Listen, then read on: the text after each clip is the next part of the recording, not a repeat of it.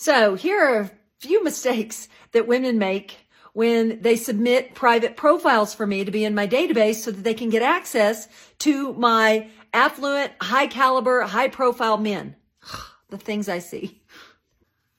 They don't complete their profile. They don't put the details, because you have to fill out the profile for me in 2 parts: about you, about the kind of guy you want to meet. So when a woman gets to the part about the kind of guy she wants to meet, if she puts any, or doesn't really even fill it in at all, that tells me she's just looking for a money grab.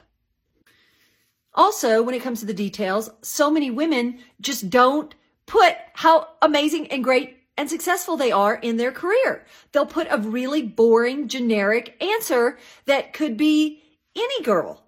And then I talk to them and it's like, no, Gina, I'm like head of my marketing division. No, Gina, I have multiple degrees. It's like, what?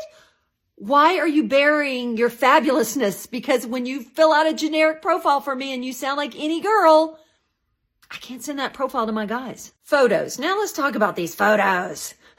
I have seen a little of everything at this point, and I have had women put photos where they literally look different in every single photo. As soon as I see that, that is a no-go.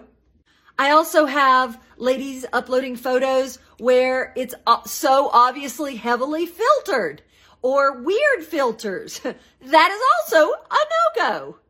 Last but not least, when women upload photos to their profile for me and they literally look like any old photos that could be on any old dating app, you're in the car, you're wearing sunglasses, you have a hat on, you've got a group of friends. I can't tell you how many women post photos over and over and over again with friends and friends and friends, and I don't know you, so I don't even know which one you are. So I don't have the time to sift through, nor do men on the dating apps or my guys, so I'm never going to send a profile. It's my job to look out for my guys. So if your profile is weird in any way, if your photos are filtered and weird, if you don't look like yourself, if you've not fully filled it out, if you don't sound like you're extra special, I just cannot send these profiles to my guys, okay? You got to level yourself up, ladies.